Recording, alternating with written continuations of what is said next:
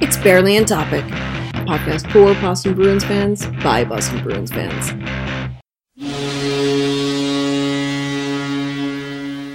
Welcome to Barely on Topic. We're back after taking a week off.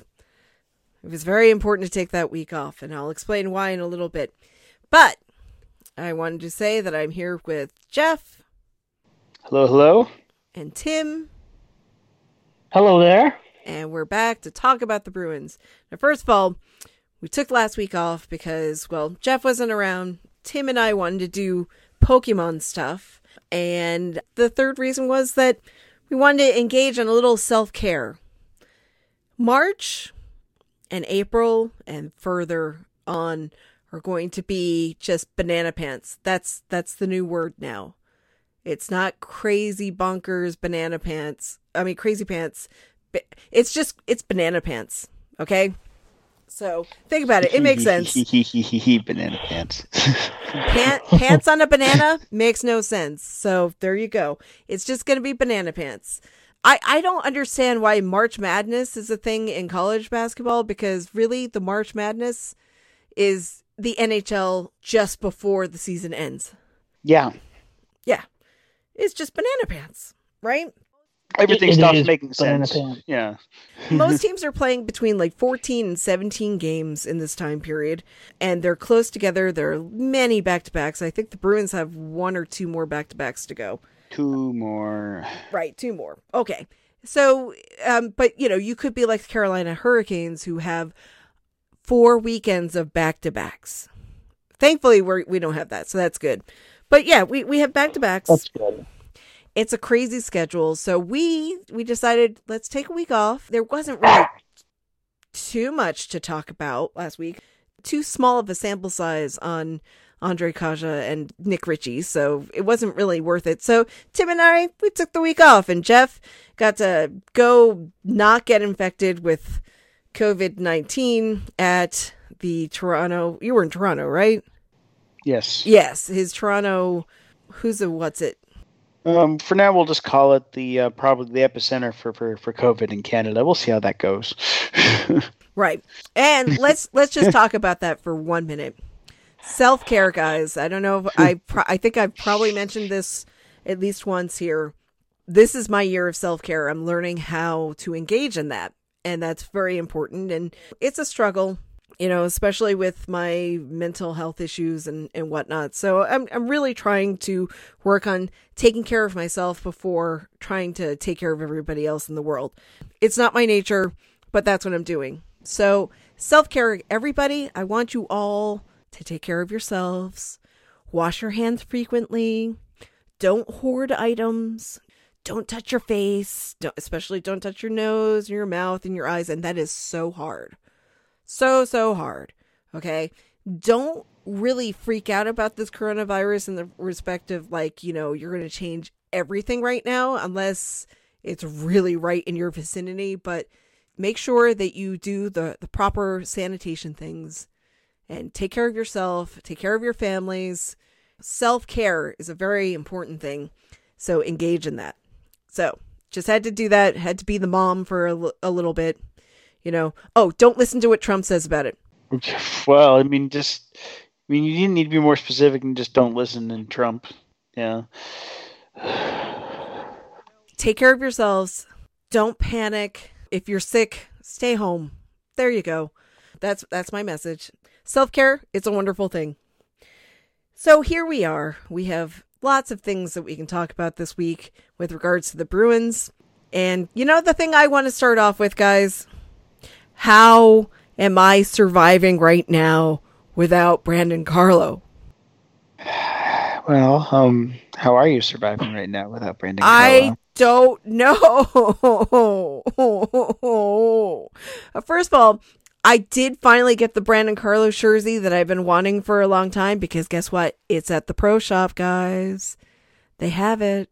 I think they replaced the Danton Heinen one. I'm so sorry about that, Jeff. They used to have a Danton Heinen one, but now it's Brandon Carlo. So yay! He's made the big time, everybody. By the way, Danton Heinen is doing pretty well out in Anaheim. Are you at least pretty happy about that? Yeah, you know, I'm glad he's succeeding. See, that's the best. I'm really, really upset that it's not happening here, but whatever, you know. I think that they just didn't know how to use him here correctly. That's fair. I mean, That's like, fair. here's the thing about it, and again, it's hard to argue that, like, that it's been quietly obvious for some time that his time in Boston was through. I mean, hell, you gradually had one by one of the media people slowly turning more towards what appeared to be Cassidy's thinking on him as time went on, too, right? Yep. So, you know, I mean, the signs and tea leaves were all there. It just doesn't make it hurt any less. You know, so, you know, when Ty and Fluto consolidate around that end game, you know that's what's happening. Right. Look, just wish him continued success. Oh yeah, I'm happy I'm happy he's doing well there, you know. There you go. And David Backus was very happy that Denton Heinen was there. I know you don't care about that, but every time I walk by my calendar and see David Backus and his puppies and his kitty, I feel a little bit bad. But I'm glad that they're all having a new start out there. Back to Brandon Carlo. Oh my God. I felt like my heart was being ripped out of my chest. But thank you for your warm wishes and that you would stand with us in our sadness.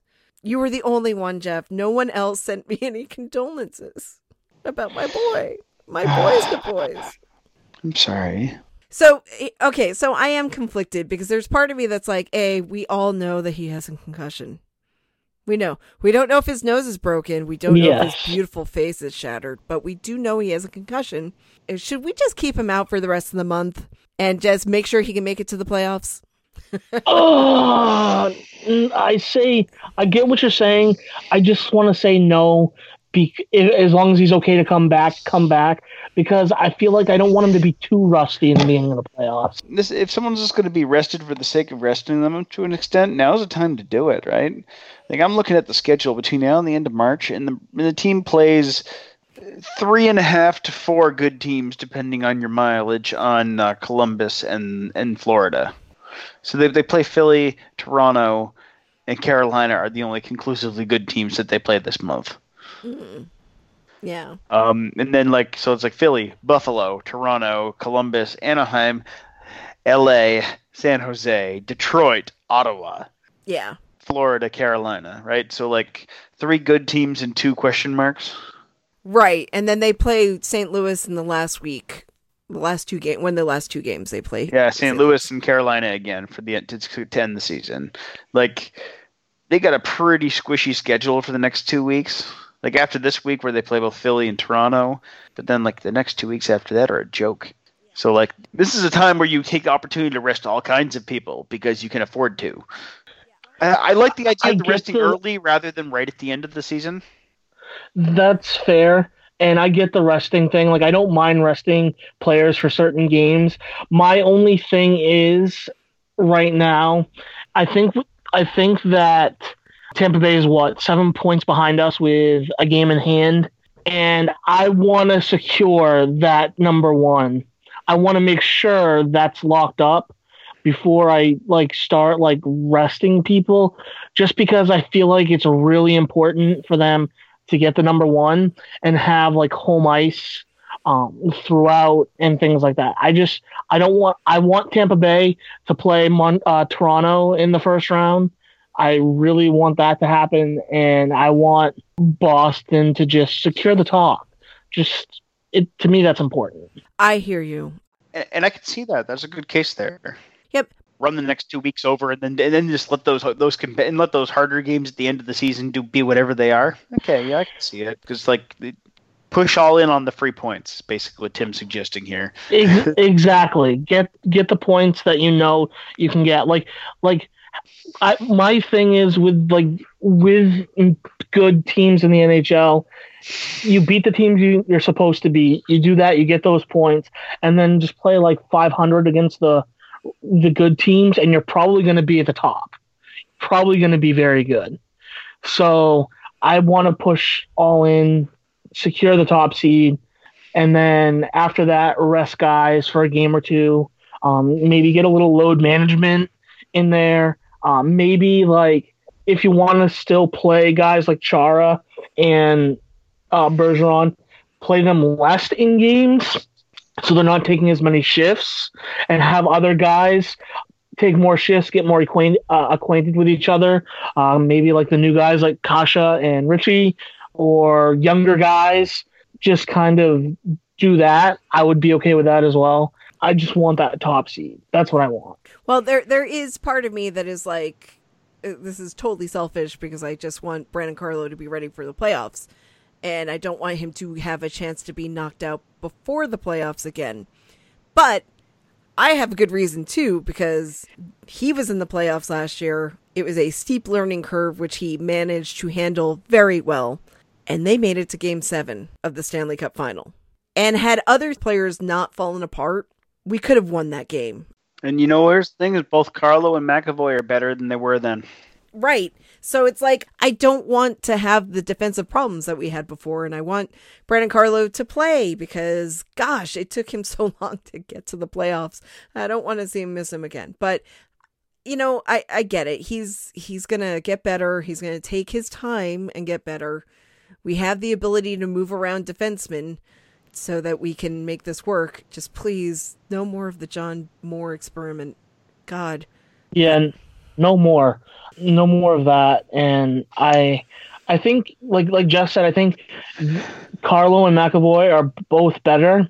I think the bottom pair is also a lot better with Lauzon than last year. I think the defense is a lot better this year than it is last year. So Grizz had been having off and on a rough season. He's looked a lot better since they've had Lauzon next to him. Yep. Well, with Lauzon, you don't have to worry about the outbreak of Cliffy hockey. True.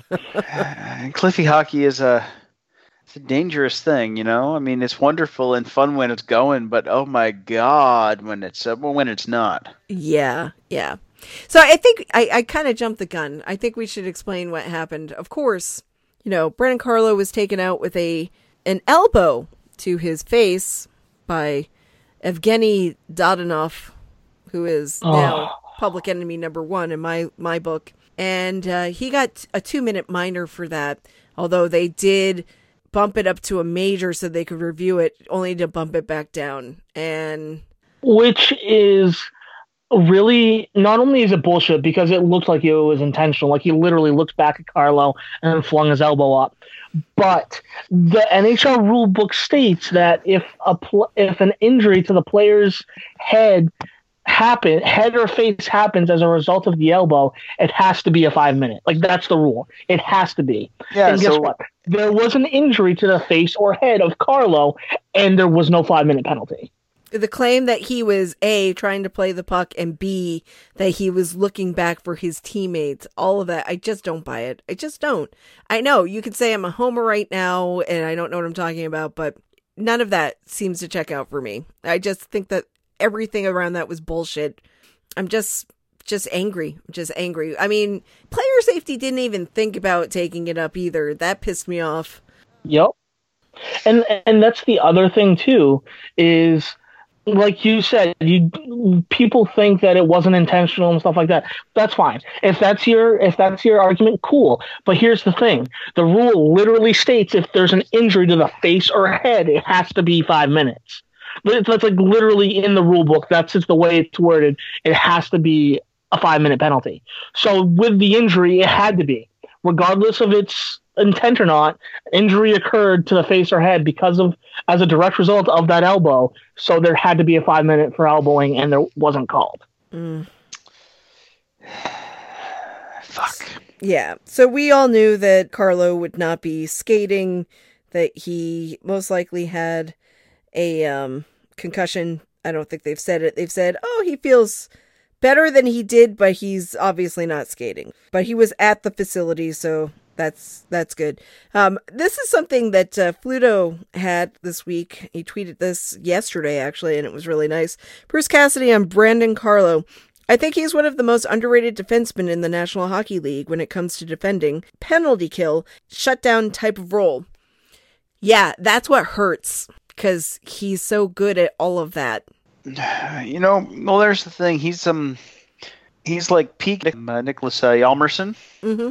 except probably better actually. But then again, I can't say that I didn't really watch enough Chicago to really say one way or another what Peak Yalmerson looked like. But the analogy, I think the comparison makes pretty well. Very mobile, but ultimately very defensive defenseman. Can move the puck, just has better things to do. Well, but he's been jumping into the plays a lot more. Yeah. Oh, absolutely.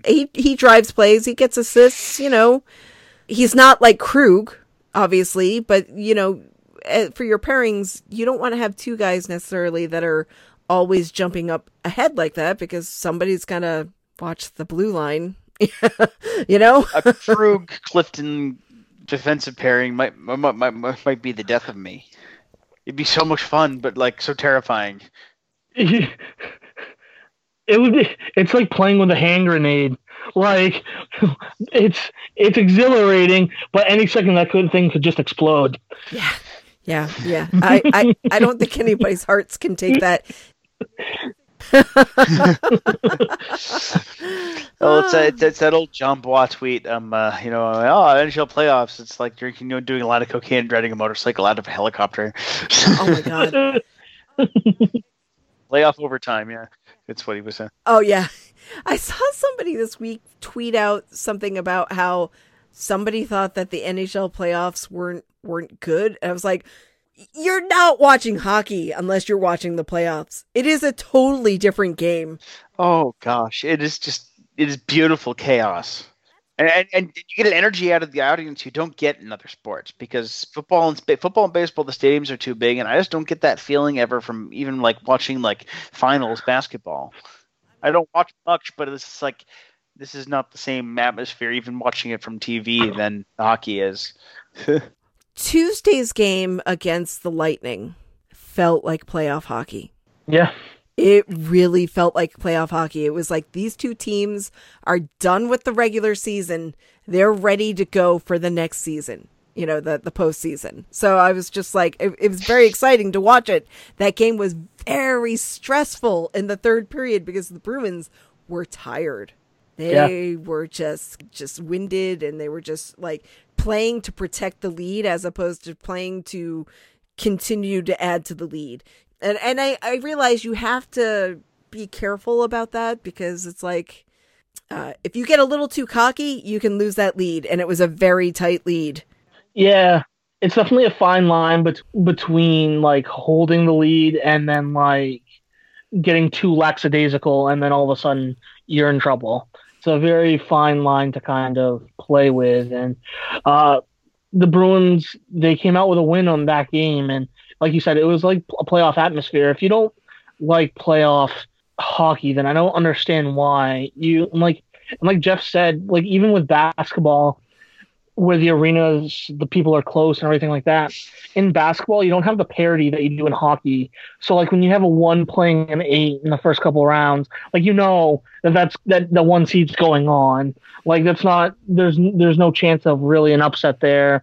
And like 9 times out of 10, the favorite to win the whole thing at the beginning ends up winning the whole thing in basketball. Like right. Did you think that the Blue Jackets were going to sweep the Bolts last year in 4 games? Nope. And the Bolts would look just so hopeless in the process too, right? No one thought that. No one thought that. So that's one of the reasons why playoff hockey is fantastic. It's just so much fun. It's faster. It's more stressful. It's what you really should be wanting. It is actively bad for your health. It is so bad.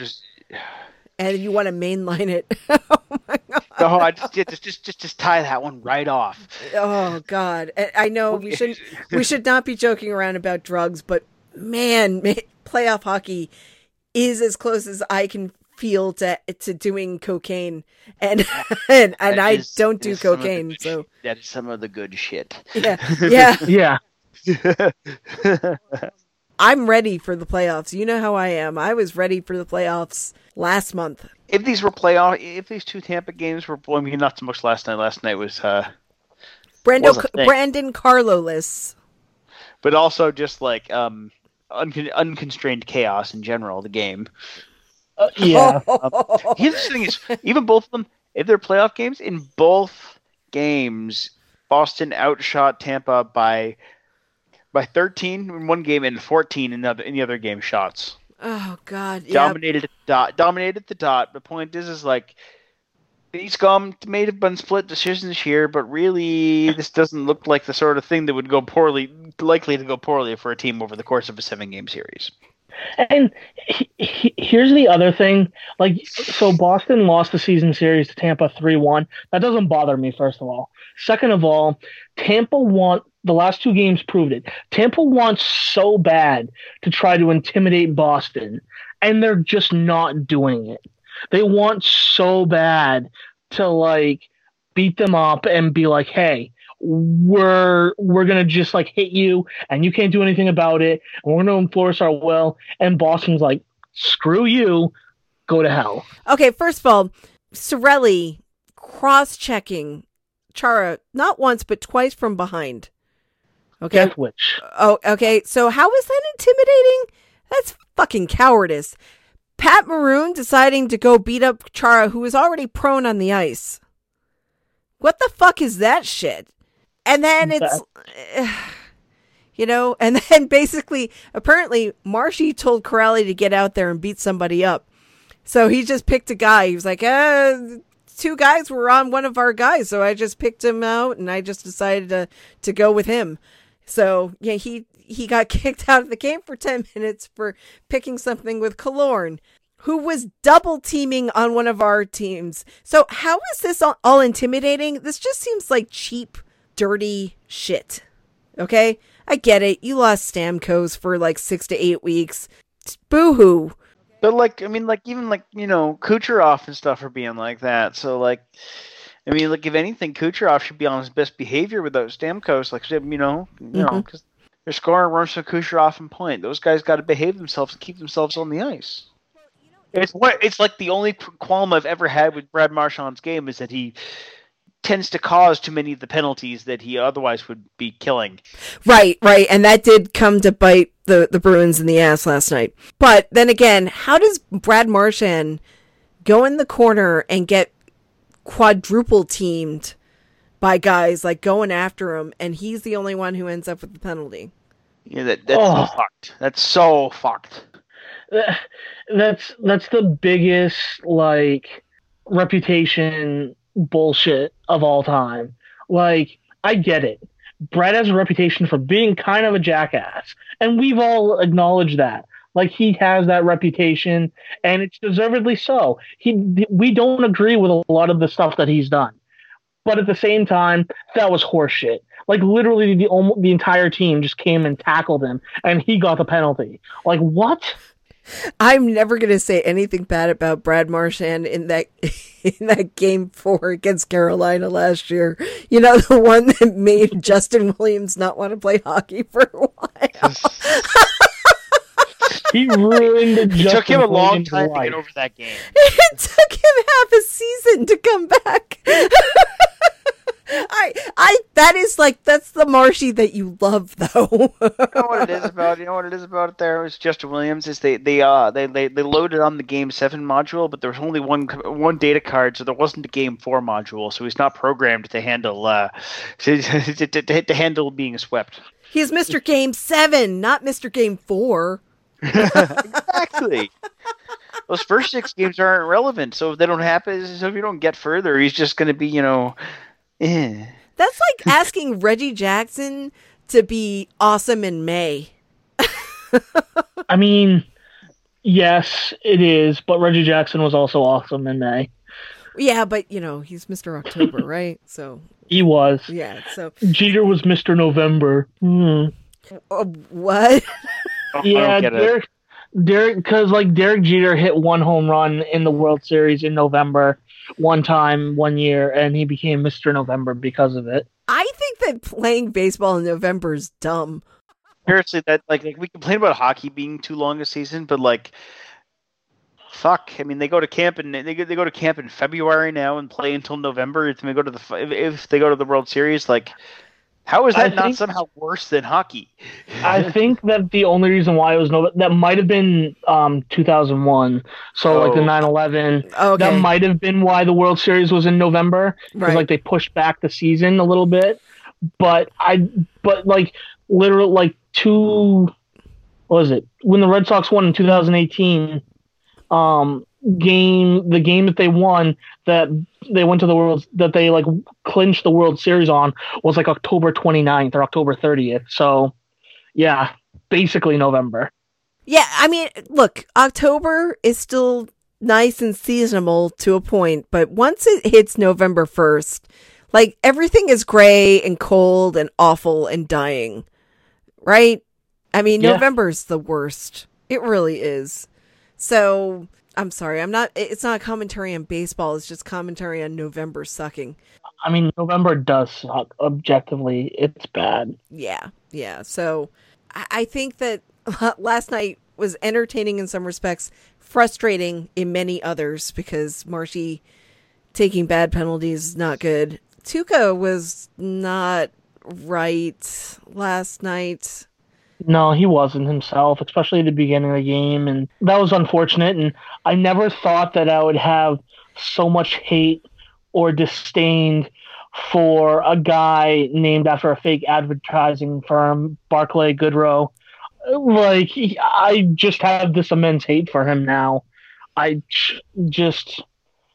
He was another one of those players last night that was just, I mean, I think he was in the box for like 9 straight minutes.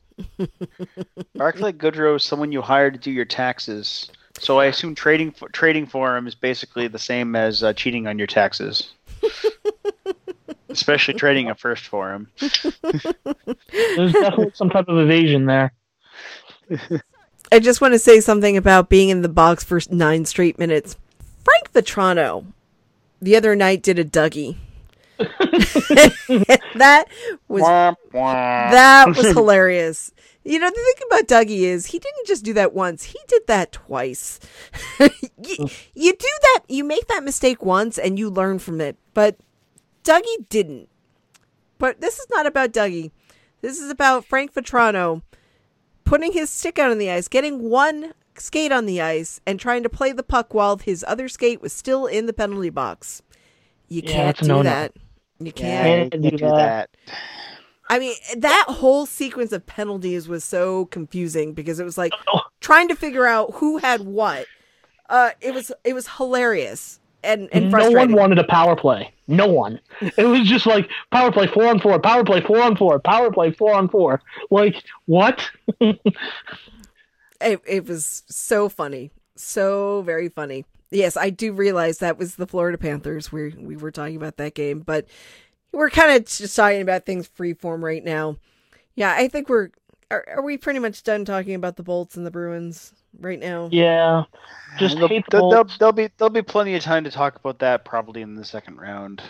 You can get very upset about losing that game last night if you want to. I'm not going to judge you. I'm not going to get very upset about it because we need to move forward. I just vision that game as the players actually saying, "No, I wouldn't. No, you should play Toronto. No, you should play Toronto. No, you should. Please let you play Toronto. Please play Toronto versus. No, we've done that before. It's your turn." I'm just getting bored of it. There's the thing, right? Like, I'm just like, do we have? Please don't. Please hold the league, guys. I'm sick of them. Although let Tampa deal with that bullshit this time. But you know what would be hilarious? Just for the sake of being hilarious, Boston gets the 1 seed. Tampa plays Toronto. Both Boston and Toronto make it to the second round. Toronto finally makes it to the second round. Who do they have to play? Boston. I have an even funnier scenario. Toronto drops out of the top 3. I mean, that's looking hard. I know. Florida's 3 back. They do still have a game in hand, but like they seem to be categorically refusing to make use of it. It's like the Atlantic is kind of like, nah, we don't feel like being in the playoffs. I like that the Bruins and the Bolts and the Leafs, they're always in the playoffs. We don't ever want to be in the playoffs. Why would we want to do that? That's gonna affect my golf game, guys. It's gonna affect my golf game if I'm in the playoffs. No, I think the funniest part though is we have basically the first team in the league, the second team in the league fighting over please you take the 13th team in the league. Nobody wants to look at that ugly caterpillar under Austin Matthews' nose. Oh, Fuck. and no one likes Austin Matthews. He lost the puck on a shootout the other day, which it's like, oh, why did people not make as big a deal of this as they did Brad whiffing? Don't get me wrong, Brad whiffing was pretty spectacular because it happened out of the block, but Matthews just dropping the puck behind himself at the face-off dots. It's also kind of funny. It is. It is. That's because everybody wants Austin Matthews to be the face of the league, and please, we don't need that. We don't. No, we really don't. Like, there's so many better players suited for it, and honestly, I think the other part of like Tampa and Boston not wanting to deal with Toronto is everyone hates Toronto fans. No one wants to have to deal with that shit for another series. No one. And no one deserves that. They were fucking evil last year. Fucking evil. With the Instagram comments and death threats and whatever. Nobody wants that shit. Look, it's a game. And yeah, you get upset when your team doesn't perform as well or they lose or whatever excuse you're going to make up for it. But there's absolutely no call to do half the shit that they did last year. Here's the thing, too, with Toronto. I've never seen a group of entitled fans that the entitlement isn't warranted at all as much as them. They feel so entitled to winning and everything, and they haven't won anything since 1967. I would argue New York Jets fans, but I mean them too. But Jets fans aren't even don't even support the competent team that plays in that building. In the same sport, no less. Oh, yeah. How can you just not decide to be a Giants fan? Like, they just seem so much easier. It seems like a painless transition. It's like, well, I'm already here. May as well try this one that's not terrible. Right. Yeah, exactly. Like the one that has, 4 championships in their life. Right, But Tim, you're absolutely right. I hate the entitlement of the fans because, I guess Toronto is the center of the universe and the Leafs are at the center of the hockey universe. And it's like, remember, a meteor could strike the American Airlines Center at a game between Dallas and the Coyotes, and there'd be stories about how this affected the Leafs. Well, Austin Matthews wouldn't have the chance to go back to Arizona. So, it's really unfortunate. Well, he could because it only destroyed something in Dallas. I'm sure there'd be something to the. Oh yes, this probably hiatus the Coyotes team for a few years and then reintroduce it, sort of like the KHL did Locomotive. Maybe we're looking at things the wrong way. Big Tampa, they literally just in the last minute lost in the shootout to Detroit. So, losing to Detroit's a thing we're familiar with. Oh, good.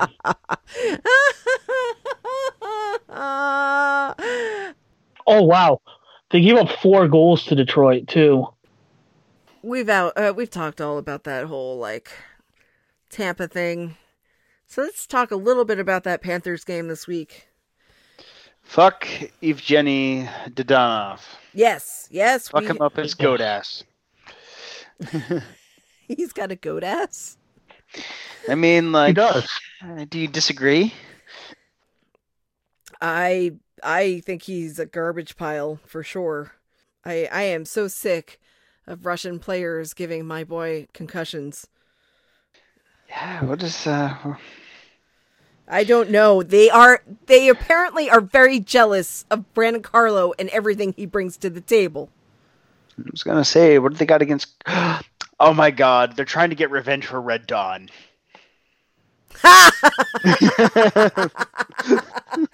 Wolverines!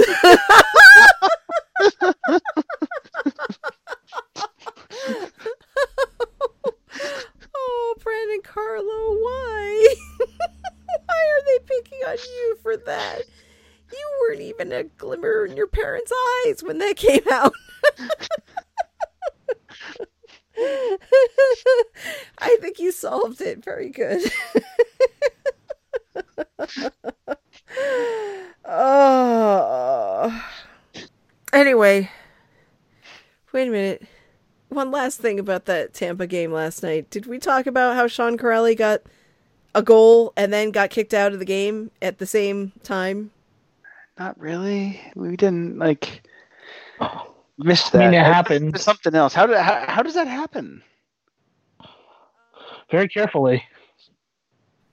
It happens when you decide to go fight somebody in the Donnybrook. It also happens when you're a ref missing the goal. I've never heard of that. Someone getting in a fight after the whistle when they scored a goal. That's going to be a first time or something. First time for everything. That's some Gordie Howe shit right there. Yeah, that's a Sean Corelli hat trick. The first one. No. Okay, you score a goal, you get in a fight with somebody, and you get kicked out of the game for 10 minutes. There you go. The Sean Corelli hat trick. They have to be in one continuous event, though. You can't, later get in a fight and get your misconduct. No. Yeah. It's a natural Sean Corelli hat trick. There you go, yes. So, okay, the natural Sean Corelli hat trick is you score a goal, you get in a fight with somebody, and you get kicked out of the game for 10 minutes. And 10 minutes, that's important. Yeah, 10 minutes. Stamp. It's the natural Sean Corelli hat trick. Okay, now we can move on to the Florida game, which was before that game, but whatever. Boston played Florida. Speaking of guys whose names are law firms, Mackenzie Weegar. Yeah, that's another one. I keep thinking he's like a Fisher-Price Weeble.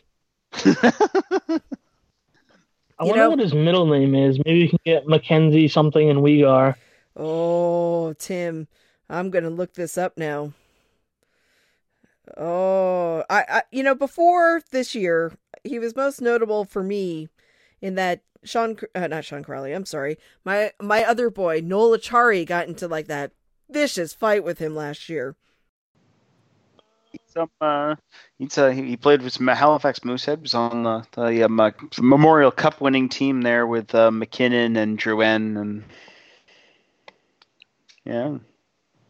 Okay, well, I don't know what his middle name is. I don't think anyone does because even Wikipedia doesn't know Mackenzie Weegar's middle name. No. Maybe he's like Homer, and then he doesn't know his own middle name either. And it's just an initial they choose not to share with us. Maybe his first name is Mac and his middle name is Kenzie, and they just combine it for one name for Mackenzie Weegar. So it's Matt, Kenzie, and Weegar. It would be really great. If his first name were Mac, his middle name were Kenzie, and his last name were hyphenated. Weegar. Weegar, yeah. Just add an extra R at the end of Weegar, so it's Weegar. Oh no, it would be so great. It would on International Talk Like a Pirate Day. It would be Weegar.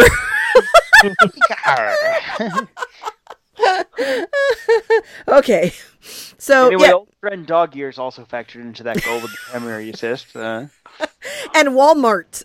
Because every time Jack says his name, I hear Walmart, not Walmart. Well, that's because I keep feeling like it should be Valmark. I think it probably should be. He's Swedish, right? Yeah. Yeah, so if he's Swedish, yeah, he's from Sweden. They do pronounce their W's like V's, and So he's just chosen to be Walmart instead They- of Walmart then. they do it to make it easier on the English speaking world, I guess. Like Vladar. Like it shouldn't be Cronwall, it should be Cronwald. Mm. You know what I mean? And Vladar, yeah, because his name is Vladash, but he goes with Vladar because it's easier. You know, I mean, Chara's name isn't pronounced Chara; it's pronounced this other way that I don't know. Although what's really interesting is on Behind the Bee when Andre Kasha came into the dressing room, not dressing room, but yeah, it was the dressing room where he met Zdeno Chara, and he was talking to him. They spoke to each other in Czech for a little bit. So and then and Halak came in and also spoke in Czech a little bit because I mean think about it, Czechoslovakia was one place. You know, then I was going to say probably most Slovakians probably at least speak a little bit of Czech, even 30 years after separation. Right. I would bet that Czech was the national language and Slovak was a dialect. Oh, almost certainly. And Chara being also to top it off, Chara being as intelligent as he is, it doesn't surprise me one bit that he's. Well, I mean, he's speaking. a full-on polyglot. Like puts Pete Buttigieg to shame. Yeah. I would love to speak German with Chara, and don't doubt that he and Zeidenberg didn't speak German to each other at times too.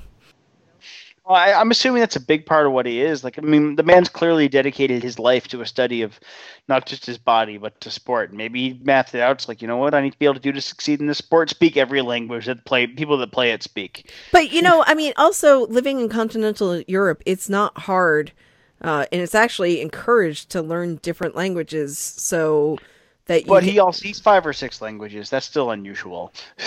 Well, yeah, it's still a lot, but like at the same time, I feel like too, with that he's a captain, so I feel like welcoming new players, welcoming young players, things like that. I think it goes to kind of almost the mental health of the people around him, that he's just trying to make sure that they're as welcoming as possible and make it as homely, like as much of a family atmosphere in the locker room as possible by being able to speak to everyone in their home native language. Let's look at which two common languages in the league he hasn't learned. They're Swedish and Finnish, because they're incredibly high likelihood of speaking perfect English anyway before they even join the league.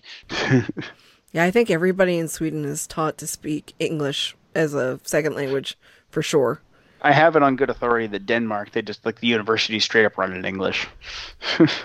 Yeah, I mean, chances are you're going to be able to get a job in an English-speaking language or a country, or it's going to be the common language that you have with somebody else.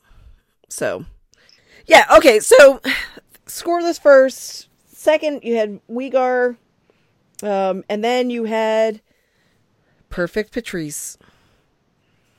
On the power 30th. play. Yes. This is his, sixth straight season of 30 goals? No, I don't know. I don't know if it's straight or if it's just 6 total. Give me a minute. I think it's 6 total. Yeah, I think it's like 3rd in a row, maybe.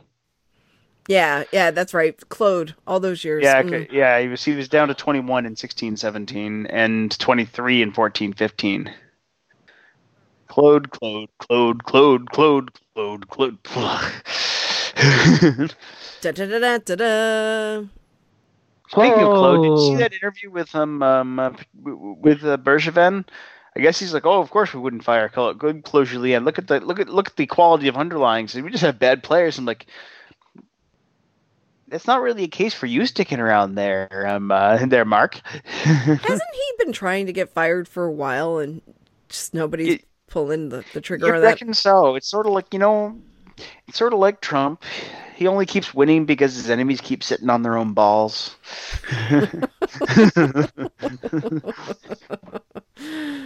Oh. It's true. No. Metaphorically. I'm just thinking about this week. I'm still sad I voted for Warren. I'm glad I got to vote for her, but I'm sad that she dropped out. And It's okay. Her endorsement, maybe Matt is she's gonna extract a heavy price out of either of them for their endorsement, probably. I want to see her as well. I mean, I want her out of the Senate, but like Treasury Secretary, please. Oh. Well, my consolation is I like her as a senator. I just like Elizabeth Warren, so that's good. Okay, so Patrice Bergeron gets his 30th on a power play with Krug and Marshy assisting. What a dream team. But, the best is yet to come, right? Now, we talked about Frank Vatrano doing a Dougie. That was so entertaining. I loved it. No goals in the third period. I think that's when the melee of penalties began, right? Where it was like, everybody gets a penalty. It was. Oh, yeah. I didn't stick around for the third in that one. I'd only just gotten back from Toronto and was tired. So, and after watching Carlo go down, I'm like, well, this is fucked. And anyway, I was so sad. I still am so sad. But anyway, your boy, Torey Krug, in overtime. What time in overtime? Oh, 4:08 of overtime. Wow. So that overtime was stressful. Because it was. Fuck, we're gonna end up go to the shootout. I can't let that happen. Yeah, well, Andre Kaja though, he's like 3 for 4 in the shootout, 4 for 5. He's like 75 to 80%. He's like 100% in the shootout. Almost. No, anyway. So Torey Krug said, I got this. Scored that on a slap shot. And you know what my husband said? You know what Glenn said? He yelled out at the TV screen, pay that man $8 million. Were there people on freaking Twitter this week saying he's not worth 7.5? What? I don't know. Oh, I hate this fan base so much. Contract discourse is so dumb. I can't believe it. Like, it's a hard decision to make. I get it because he's 29. But the thing is, if Krug were like 6'1" instead of 5'9", everyone would be okay with it. That's like the only difference. Well, yeah, there's a concern about his size because smaller guys don't traditionally last in the league very long, but he's already lasted how many years now? I don't know. I mean, I see a lot of Marty St. Louis in terms of just, being mighty. Torey Krug is very mighty.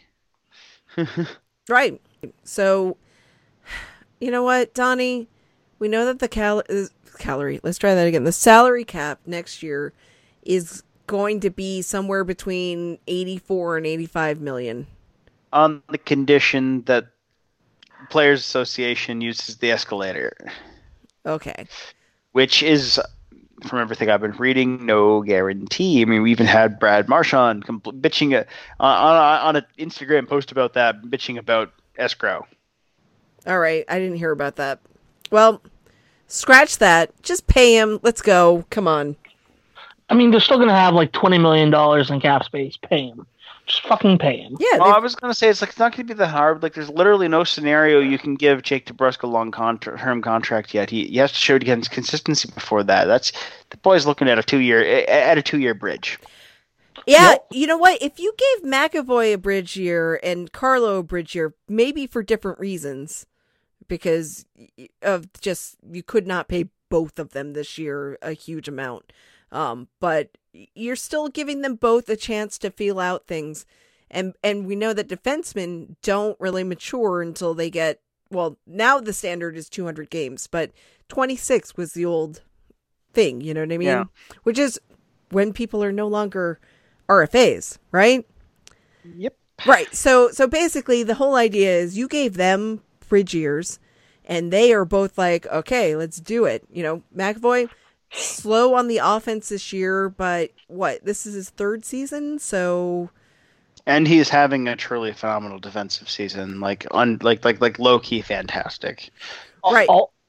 Also, like the scoring is like has come along. He's now up to 5 goals. I think he's got like close to 30 assists, like 26 assists maybe. So like the scoring has come along. 27 assists. Yeah, there we go. Yeah. No, I mean his, goal scoring. He only has 13 fewer assists than Krug, and only 4 fewer goals actually. Like to think that gap between him and Krug is way smaller than you would expect in terms of scoring. To be honest. Also, especially I would say in the Florida game, he played. I think it was the Florida game. He played like over 27 minutes. Had 3 block shots. He's been really, really great. I mean, I feel like we do have some. I'm comfortable with Chara retiring in the next couple of years because we have McAvoy. And on the cap thing, I just have this feeling that I don't know, nothing to go by it. That I have this gut feeling that's like, what he's going to do? He's going to trade Krejci for his last season based on how Studnicka's doing in the AHL. Yeah, Studnicka is playing really well, and not only is Studnicka playing well offensively, he's leading the league in shorthanded goals with 7 as well. He's playing very well defensively. So I just have a gut feeling. It's like, if he gave up his first, possibly with the intention of giving up Krejci at the draft for a decent first, and then going with Bergeron and Coyle, Studnicka next year. So basically, this is the all-in year. Next year is the gap year where he probably doesn't expect to make a deep run, but still be positioned to pivot around right away into another run for Bergeron's last season. And again, I'm confident he retires at the end of his contract. But anyway. Well, okay, we're jumping a little bit more ahead than I would like to right now. Sorry, that wasn't planned. I had only spent a bit of time thinking about it. Yeah. No, it's okay. I just wanted to follow up on Tim's point of I feel confident when Zdeno Chara retires for the fact that you have McAvoy and Carlo. Because Carlo eats huge penalty kill minutes. In fact, I mean, Chara still does too, and they're often a tandem, right? But, that he's come into his own in that respect. So you can put him, well, maybe not with McAvoy, although they do sometimes play their offsides, but you can put him with somebody else who's at least competent and maybe not expert, maybe not like the best, but he'll hold his own. So, I mean, I do think as soon as next year the teams we're going to start seeing Cassidy's go-to protect a lead, shut down pairing being Carlo McAvoy if the handedness works out. Like, right. So, yeah. Okay. So basically, the point is that those two guys got bridge deals. Carlo is the shorter deal, so he's got to work out something, right? A little bit sooner, but that's okay. That means he's got an extra year to work on the McAvoy deal. That's fine. He's set up things very well. And then with Jake DeBrusk, yeah, he needs more seasoning.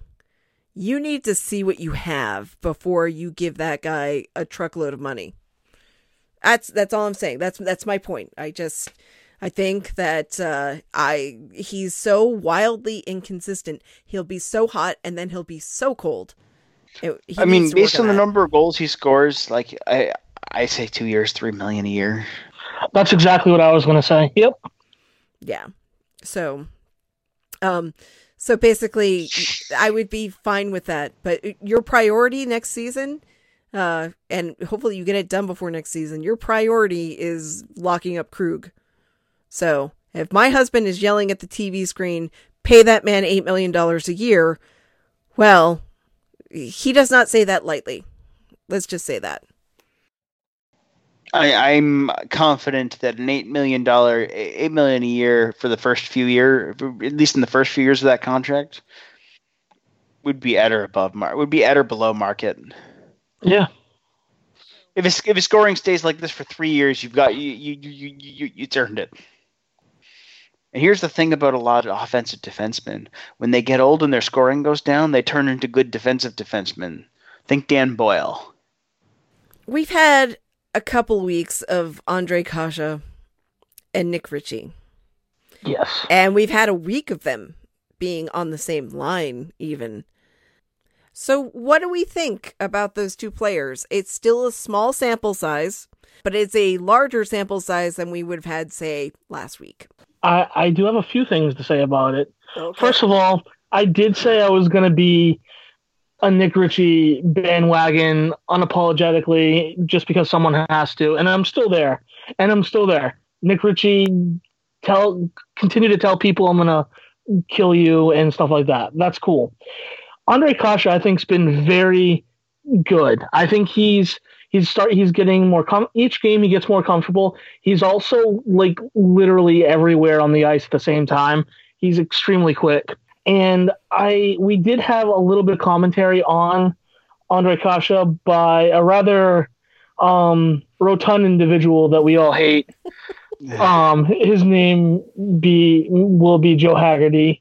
And he said, I'll preface this by saying Ondrej Kase has been pretty good in the games he's played since arriving in Boston, but he's also got 1 assist in 5 games. He looks like a solid third liner on a good NHL team. Once again, the fancy stats crew have overstated their case with this guy.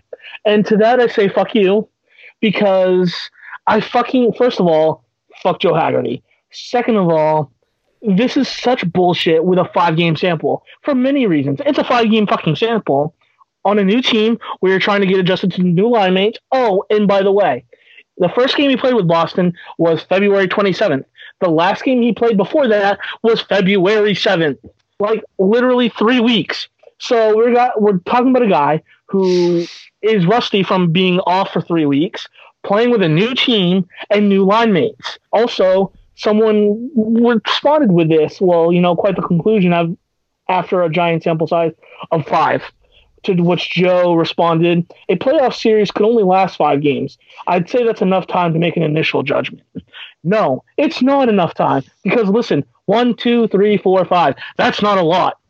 And second of all, Joe, how about we take a look back as early as last year with Charlie Coyle, his first couple months in Boston, how he had like 3 points and then in the playoffs blasted onto the scene and was unfucking believable.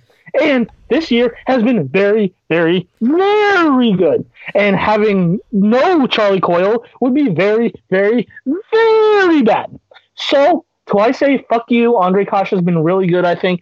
And I think he's going to continue to get better and gel well on that second line. Amen. All I can say about Joe Haggerty is he advocated at length years ago for trading Brad Marchand for Patrick Marleau, at which point he should have lost his job and been shunned. And yet here he still is. Last year he was always on the trade Tuukka bandwagon, but what about the trade Krejci? Didn't he also say something like that? Or was that Jimmy Murphy? They're both so similar. Yeah. Again, the one that gets me is when they blew up the team in 2015. He was calling or before that even, he was calling for trading Marchand for Patrick Marleau. It's like, fuck you. Yeah, that's not going to work. And it didn't happen, thankfully. Tim, I also want to point out Marcus Johansson. While he did not stick around, he was shaky at first, and he didn't really come into his own with the team until obviously the playoffs. I mean, there was that lung contusion in there, so yeah. Well, yeah. That was bad. But I'm just trying to say that I'm just adding to his point, just a really tiny point to his point. Yeah, look, sure, that line hasn't completely caught fire yet, and I don't expect it to catch fire yet. Krejci's a little more difficult to play with than, say, Bergeron. Yeah. He's too crafty, and you need to understand where he needs you to be. Whereas Bergeron will make wherever you are where he needs you to be. Yeah, yeah. So they're coming at it from a different angle, right? And that's an all-world player versus just a career excellent player, right? Like, yeah, Krejci, you need to be able to know where he's going to send you, where he needs you to be. That's the thing. Right. Basically, Ondrej Kase is speedy. I want him to make sure his head is never a point of contact anymore. Yeah, that's scary. he got the knee-on-knee thing the other day. So I don't want him to be injured because obviously, he needs more time to warm up with that line. The Nick Ritchie being on the second line is the interesting part to me because I had him pegged as a third liner, but maybe because he's played with Kasha before and they had a good amount of success. Yeah. So Kasha makes Ritchie a lot better, and Ritchie brings down Kasha a little bit. Shocker. And I think Ritchie being on the second line is less about Ritchie and more about Jake DeBrusk. Oh, yeah. Yeah. It's a shot across Jake DeBrusk's bow because it appears that at the present day, Anders Bjork is not capable of being a threat to him. Bjork is holding on to the roster by his fingernails at the moment, it would seem. Yeah, it seems like that. He went really on the outs very quickly. Or maybe over time, but we just didn't see it as well. Yeah, some of the lineup changes have been very interesting lately. I like Corrali on the wing. I do. I like him on the wing. I think it frees him up to do some stuff a little bit more. Well, the easy answer there is continue scratching Nordstrom and play a fourth line of Lindholm centering Corrali and Wagner. I actually really like that. Like, Lindholm's low key, and you used to joke that he's on the ice, nothing happened one way or another. But actually, kind of he's crafty. Yeah, I feel like a Boston fan should make their own version of War Gar and called it Par. And so Zero is being Par Lindholm. So how much above par or below par are you? And also, I think Nordstrom's been playing though as well because that with the third line, Kuhlman's back down in Providence and Bjork's not playing. Oh, I missed that Kuhlman had been sent down. Yeah, that was just I think that was either Friday or yesterday. When they activated Cliffy, they sent Kuhlman down. Weird. Oh, that's a cap move because they don't have roster space issues. Because we're after the deadline. That's true. If you're not going to play him, put him down in Providence where he can play. Because you can, right? So. Yeah. Could it also be to be eligible for the AHL playoffs? No. That's at the end of at the trade deadline. So at 4 p.m. Eastern or whatever it was on the trade deadline was when anyone who's eligible for the AHL playoffs had to be on the roster, or will later be on a ATO, right? So Bruins don't really have anyone that fits that description. But I believe that he might have been a paper transaction. Yeah, he and Lozon were both paper transactions. Yeah. All right, so there we go. I think, honestly, it's just, if he's not going to play up here, give him some time to play down there. Why have him sit? He's not learning anything. Now, bleed is the more complicated issue. Yeah, he needs waivers to go down. Well, at this point, you just keep him, right? Because we're after the deadline, so don't waive him. You got the roster space, as long as the cap can take it. And I feel like he would probably get claimed. I feel like he's like the type of player that someone would take a chance on. All right, so we have agreed that Kasha is probably going to get more acclimated, and the points will come. His shot totals have looked pretty spiffy. Just changing places isn't necessarily going to break a shooting percentage bender one way or the other, right? So he can also create his own shot pretty well. We've seen a lot of that where he just kind of shoots from anywhere. It's not one certain spot on the ice or anything like that. Kind of just shoots from anywhere, and that's good. Just keep shooting. Eventually, it's going to start going in. And I got to say, on the matter of Nick Ritchie, it hurts me to say it. It hurts my soul, but he's growing on me a little bit. Like that first game was not good. It was not good at all. No, it wasn't. It's okay, I can see there's something here, but I've been fooled before. Those early games of Brett Ritchie weren't too bad either. So we'll see. I think the best thing that happened to Nick Ritchie is not scoring a goal on his first game with the team. Yes. Yes, agreed. Hey, Brett Ritchie scoring in his first game with the Bruins, Gesundheit, was just the worst thing that could have happened to him. It was. Because we all expected more. Not just 2 goals. We expected a lot more. I think it also helps, and I mean, not a lot of people are going to enjoy this maybe, but I think it also helps that his first fight, he absolutely killed someone. Like objectively killed that man. Oh. But yeah, he poor Riley Stillman though. Yeah.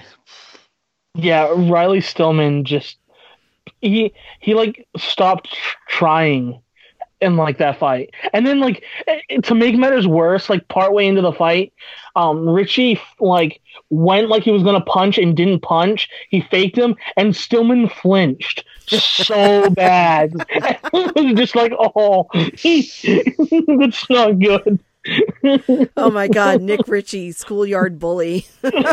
Basically. It's basically what it is. And yesterday, I think he got a 10-minute game misconduct at one point yesterday too.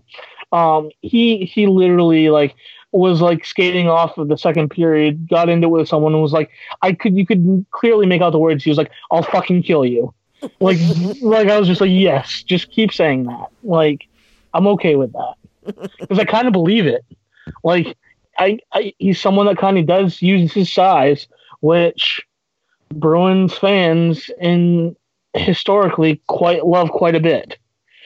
So, yep, they're the same people who said trade for Luch. Yep.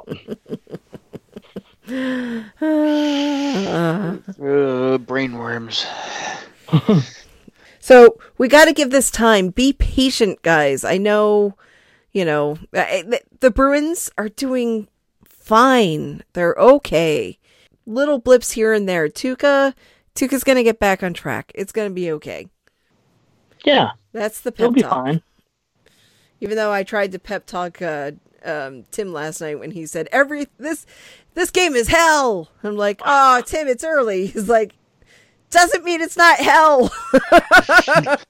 Yeah, I saw. We were about to put the game on. I saw that and well, in that case, let's just do something else. Oh, you missed the fun. The 2 shorthanded goals on the same power play, I was just you've got to be fucking kidding me. I was not enthused at that point in time. Well, what's really funny is we were coming back from dinner and we had the game on the radio, so we heard about the first goal. In the time that it took us to get out of the car and into the house and the TV on, that's when the second goal happened. Yep. And so I'm like, oh, what? Are they showing the replay from the goal that we missed? He's like, no, that's another goal. I'm like, what? Oh, I know. Tim, I just have to try to be positive for you when you can't be. That's all. I appreciate it because I'll be the first to admit that I am extremely reactionary when it comes to sports. So, it's just my style. And I've gotten a lot better over the years. It used to be a lot worse.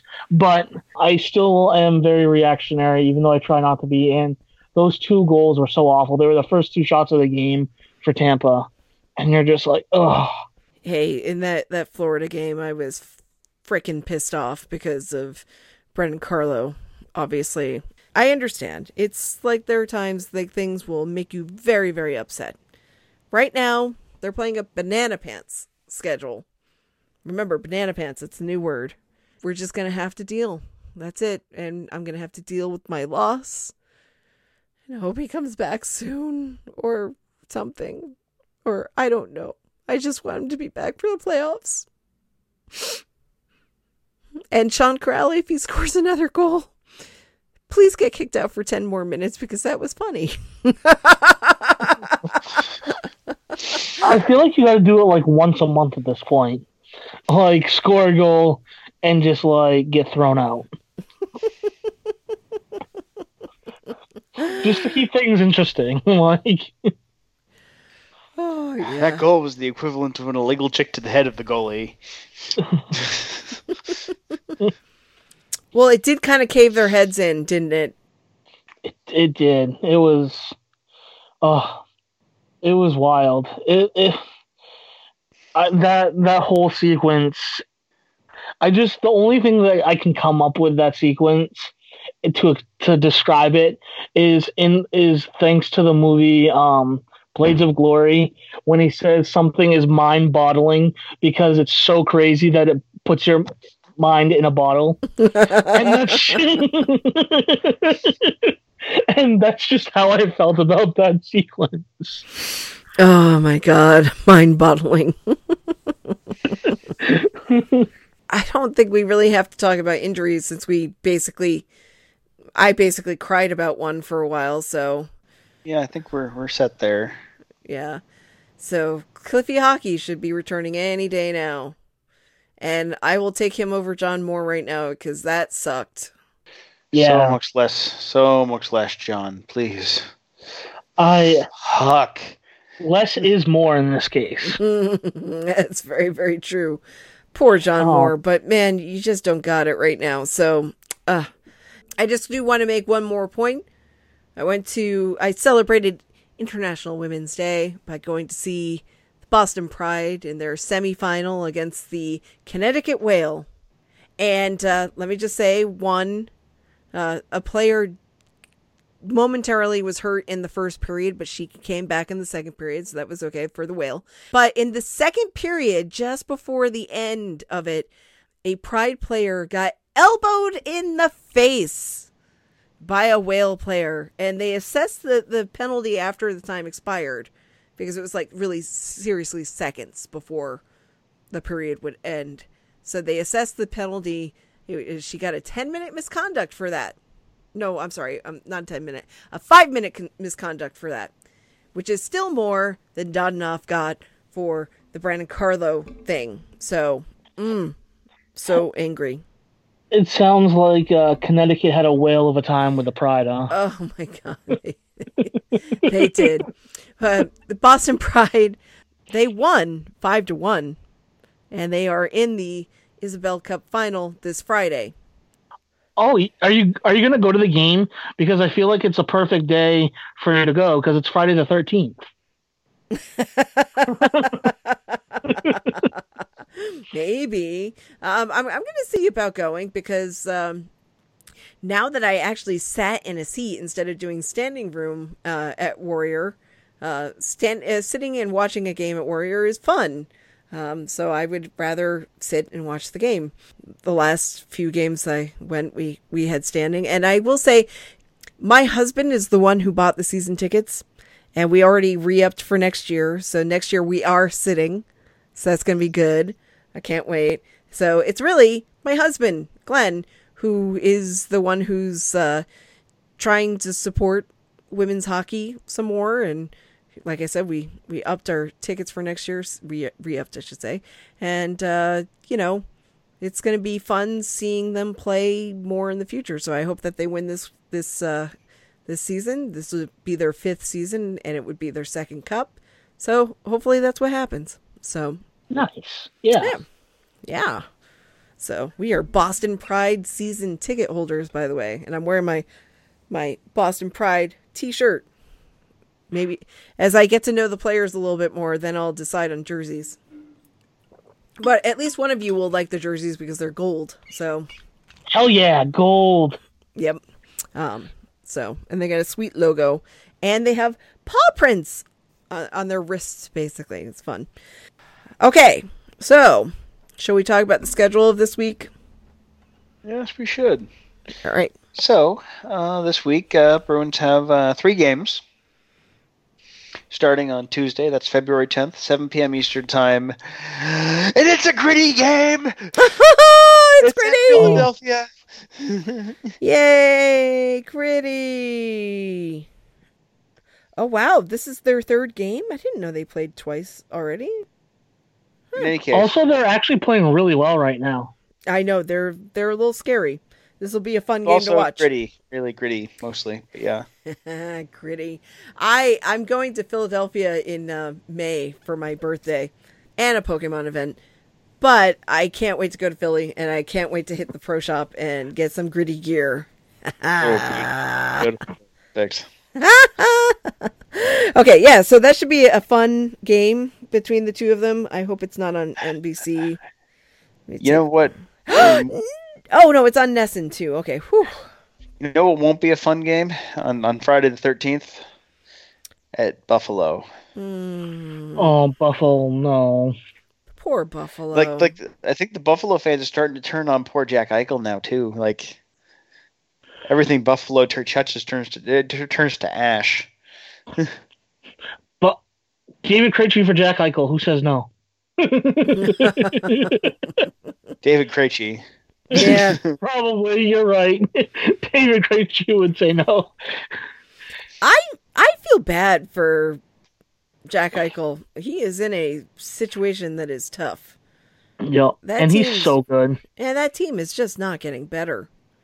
You know what? I don't know enough about the situation to really know what the problem is, but I suspect it's probably GM and up. Well, I look forward to my July 1st, 2027 when he signs in Boston. Then,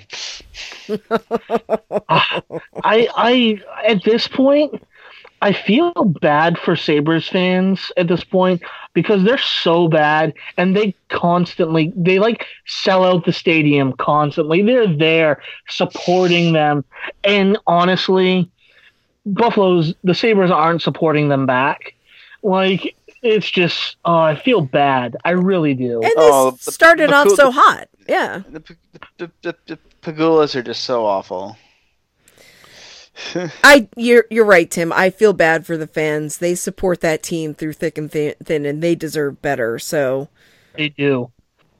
And then the next night we get a far worse fan base. But yes, we do. The next night it's home in Toronto. In Boston, 7 p.m. It's our last game of the season against Toronto. Yes, on Saturday 14th, 7 p.m. Eastern Time at home against the Toronto Maple Leafs. And you might as well just say Monday's game just for the hell of it. That's true. Show won't be out by then probably. And then Monday, March 16th, against at home against Columbus. Yeah, I'm not looking forward to that one. Me either. But you know what? If Tuukka Rask doesn't get concussed in this game, we're already winning. True. Yep. Very true. Yep. All right. Maybe we should just do the thing. Okay. So, listeners, thank you. You've been listening to Barely on Topic. You can find us on SoundCloud, Stitcher, Google Play, iTunes, Spotify, wherever your podcasts are found.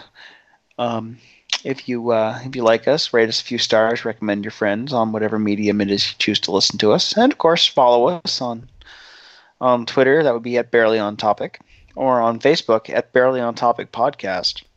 And then of course there's always the option of following our individual Twitter accounts. Why, I don't know, but anyway, I'm of course at Dr. Hand Grenade. I am at Tim A. Richardson. And I am at Natural Sean Corelli Hat Trick, a.k.a. BananaPants.com. Also known as at VA from RI. Tim? Word!